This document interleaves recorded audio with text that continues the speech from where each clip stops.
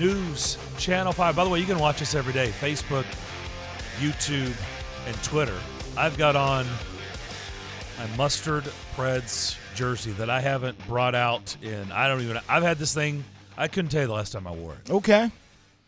Yeah, I see the saber. Tonight, that's the Nash Vegas. Yeah.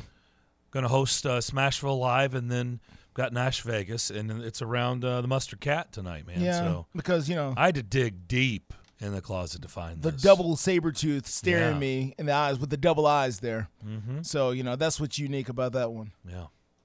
Let's bring in Steve Lehman. I bet he's not wearing a Mustard jersey. No, he better not be. I don't think so. Steve, what's up? I am not. You're right about that. I was wondering, though, you were that inspired by last night's effort that you decided to bring it out? I didn't say I was inspired at all. I was there, and no, it was anything but inspiring after that Duchesne goal. I'm just saying tonight's theme is this, and so Right. I felt like it was proper. I should dress appropriately, and so that's where I'm at. But no, it was anything but inspiring last night coming out of the break. Yeah, I was there as well, and I'm getting set. I'm in Springfield, Missouri right now, getting set to call Belmont and Missouri State tonight. I felt like I was watching a basketball game last night with as many fast break points as the Golden Knights had in that game. That's not supposed to happen in hockey. There were quite a bit of breakaways, weren't there? A lot. Yeah. That was not good. There was a lot of bad bounces too. Pucks There going were. between legs, and it just next thing you know, there's another break. I saw people complaining about Saros's play, and I'm like, really? Were you watching the game? Like that game could have been 8-9-1 easily. Totally. Easily. It could have been. And I don't think it was his best night. No. But I think 5-1 was pretty representative of what the chances were for Vegas and what he possibly could have done. Preds could have scored more themselves with a couple breaks, to your point, and it could have been a little prettier game than what the final score was. But, yeah, not a good night back for the home team after what was an incredible run-up to the break to put them back in position. So they got to get going again. What do you think? Quickly, what do you think about tonight's game? How do you feel about Belmont's chances on the road? I like them. Got to win. They're in the middle of a stretch here, Darren, where this is game 2 of a 4-game stretch where they have to win all 4. And if they do, they put themselves in position where the final 3 games against all 3 contenders at the end, that if they win 1, I think they guarantee themselves the first-round bye in the tournament. If they win 2, I think they'll secure at least a share of the conference title. So this is a key stretch here to win the games that you should win. And this will be tough tonight on the road, but win the games that you should to set up that final stretch where you're really playing for something. Yeah. Right before we took to the airwaves yesterday, right before, the Titans announced that they are going to elevate Tim Kelly to OC. So they decide to do it in-house. One, what do you think of that move? And what I said yesterday, Steve, is I'd love to know what we'll probably never find out, but what was going on behind the scenes for the last month? Were they really considering other people and they got turned down, or they couldn't finalize a deal? Who said no, Steve? Right. Who said no? Well, how did we get to this? Because you could have made this announcement a month ago, so I would just love to know what went on behind the scenes. I don't know if we'll ever find out, but what'd you think of the move? Yeah, and frankly, you could have made this move potentially in mid-October or November. Yeah, and there were some fans out there calling for it then, and for that reason, I think it's probably underwhelming now. But at the same time, I think Tim Kelly did a pretty good job in Houston. He had 2 years, and when he had Deshaun Watson, that was a really good-looking offense. When he didn't have Deshaun Watson or really anybody else, it was a really bad-looking offense. But one thing that I take some heart in from what Mike Vrabel said yesterday is if you go back to the final game 2 years ago when the Titans were wrapping things up and basically securing the 1 seed in the final game of the regular season, and the Texans were terrible. Tennessee got up to a big lead, and in the second half, Tim Kelly completely changed the Houston offense, went with a different philosophy and style, and they passed their way back into that game. And I think that impressed Mike Vrabel. Somebody knew Tim Kelly already, but that adaptivity impressed him for to watch it in that game. And I think that's what he wants. The thing that I also took away from what Vrabel said yesterday, and I asked him, I said, everybody wants to know how much this offense is going to change or it should change. How much do you want to see it change? And he said, look, you're always going to have an identity, and we want to keep that physical presence. We want to be able to throw the ball off of that. But the things he said to me that stood out is he said, I want to be multiple. I want to play with more tempo. I want to find different personnel groupings and basically not telestrate it where you don't have guys who are just in for running plays or guys who are just in for passing plays, be able to do a lot of different things. And I want a bunch of players who are going to be versatile and able to do different things. And those, to me, are all things that I know I complained about over the last couple of years, and I think a lot of Titans fans did. So if that's the charge for Tim Kelly, and he's got the background in what Mike Vrabel saw in that game in Houston, I think there's hope that it can look different. It's not going to be wholesale changes by any means, but I think there's some hope that it can be a different-looking offense next year and beyond. I don't care. I really don't have a strong opinion one way or the other because ultimately Mike Vrabel knows better than us, right? I mean, he knows. It was kind of like when he decided, he played that silly game with Shane Bowen for a year, and, I didn't know having a title was that big of a deal. And it's like, come on, Mike, stop it. And so he named him, defensive coordinator, and I didn't have a problem with it because he knows him better than us. And you know what? Nobody's talking about Shane Bowen as the DC anymore. I'll just trust Mike Vrabel knows more about Tim Kelly than we do. So if he feels like he's the right guy, then okay. But here's where I'm going with this, Steve. He's handpicked Tim Kelly, okay? There was a whole lot of stuff about Eric Bieniemy and Matt Nagy and a lot of other candidates, and he is telling everybody, this is the best guy for the job. If Tim Kelly, if nothing changes or the whole offense doesn't get a whole lot better, at some point you run out of, I guess free passes, get out of jail card free, and everything is all the attention will go on Mike Vrabel. Do you agree with that assessment? Yeah, I think in some ways it already does, Darren. Just the way this all played out, and he promoted Todd Downing from within a couple of years ago when Arthur Smith left. And look, his hand was forced a bit there. He'd lost 2 coordinators in 3 years to promotions. And, he had a guy on the staff that he thought had earned it. But it didn't work out, obviously, and that's why you're making this move now. But to go back to the staff again to make another hire, if it doesn't work out, I think there's some real criticism that can be levied to Mike Vrabel in that situation. It's funny you mentioned the titles, too.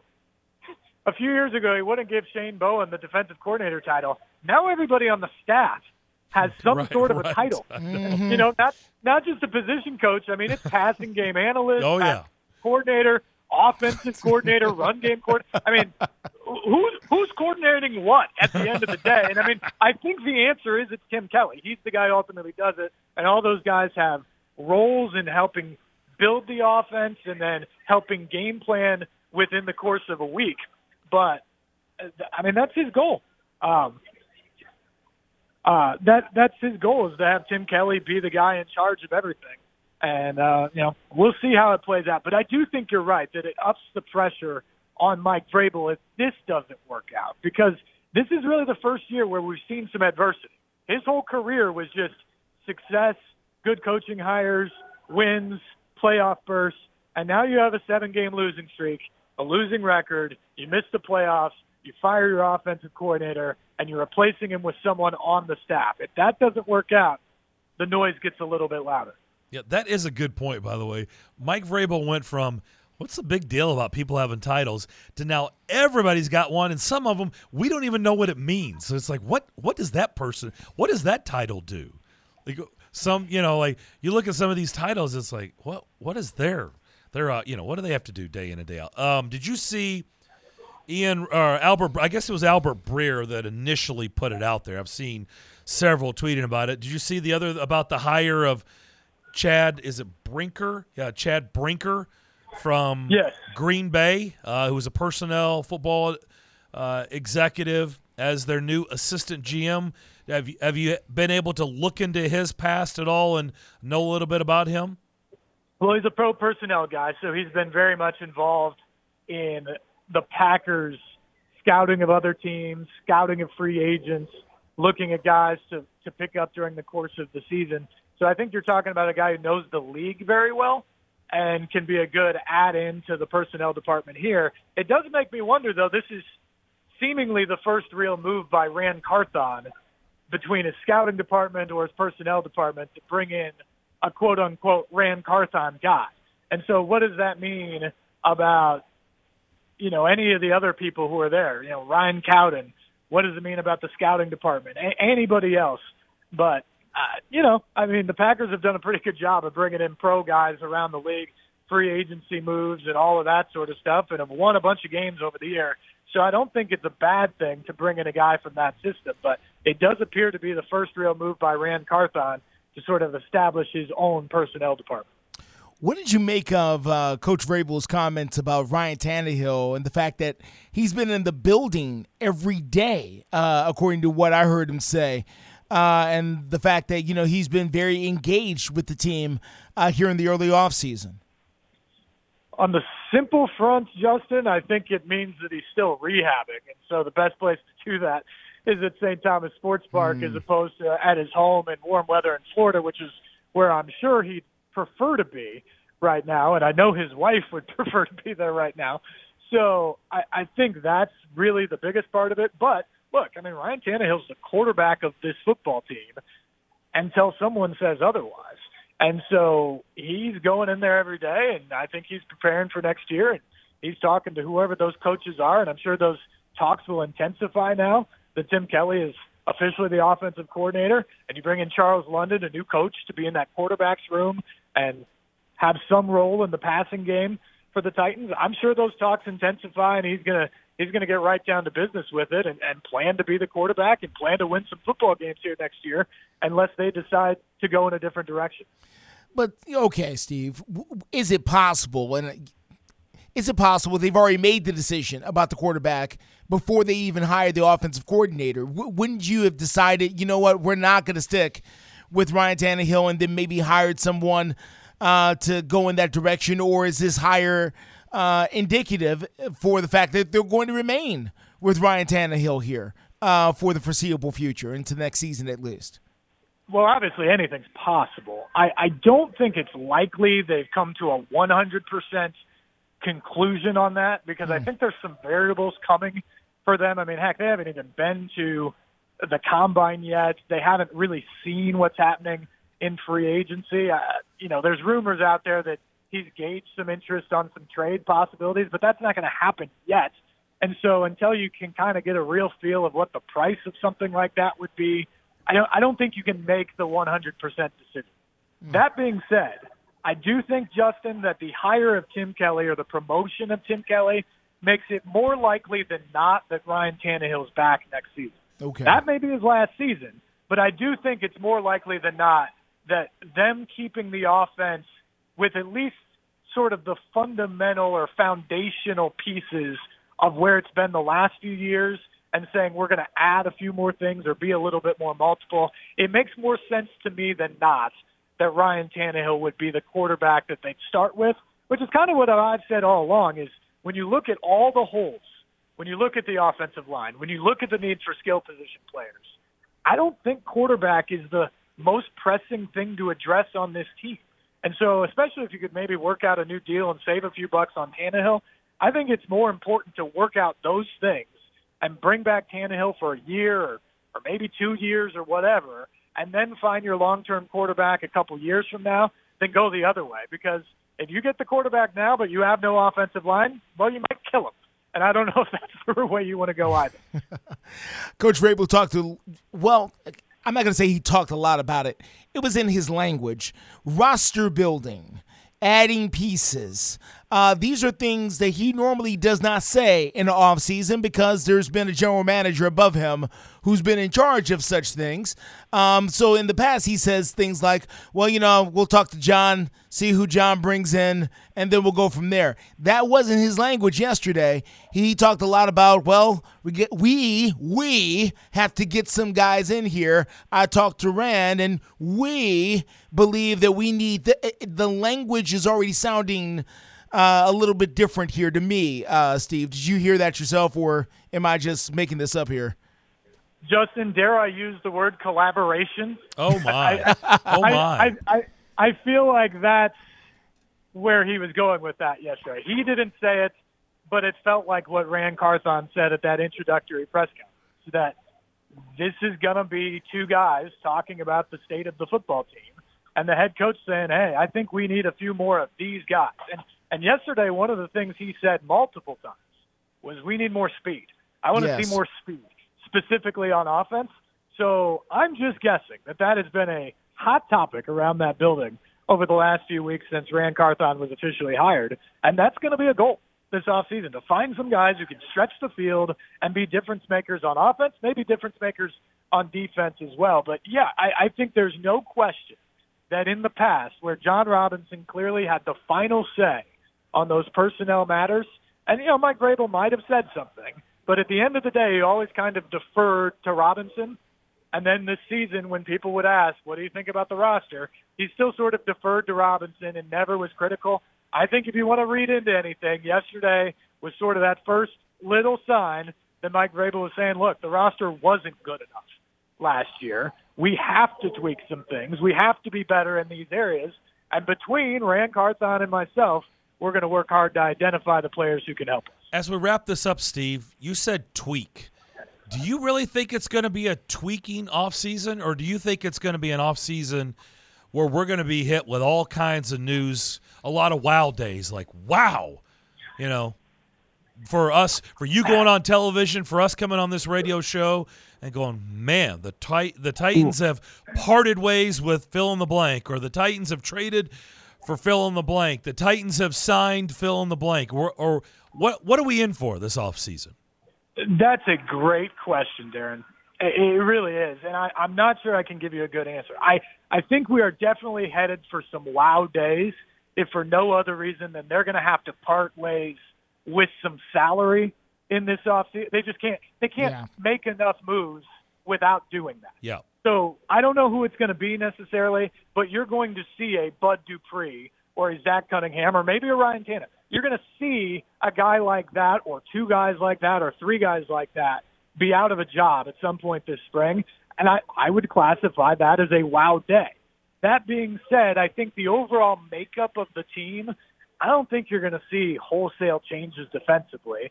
And offensively, I think you're going to see a lot of effort to try to find speed on the perimeter, guys to put around Derrick Henry in terms of other playmakers, and you're going to have to rework that offensive line. You just have to do those two things.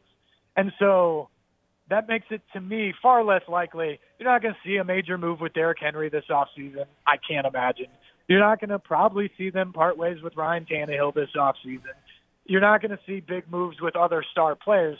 So if it's possible to really straddle the fence and say both, I think it's that. I think the tweaks are going to be in places like the offensive line, which isn't much of a tweak, by the way. But, revamping the offensive line may not seem like a sexy overhaul, but it's necessary. And I think the wow moves are going to be more in like salary reduction and cuts of a couple key guys. Have you ever been to a darkness retreat?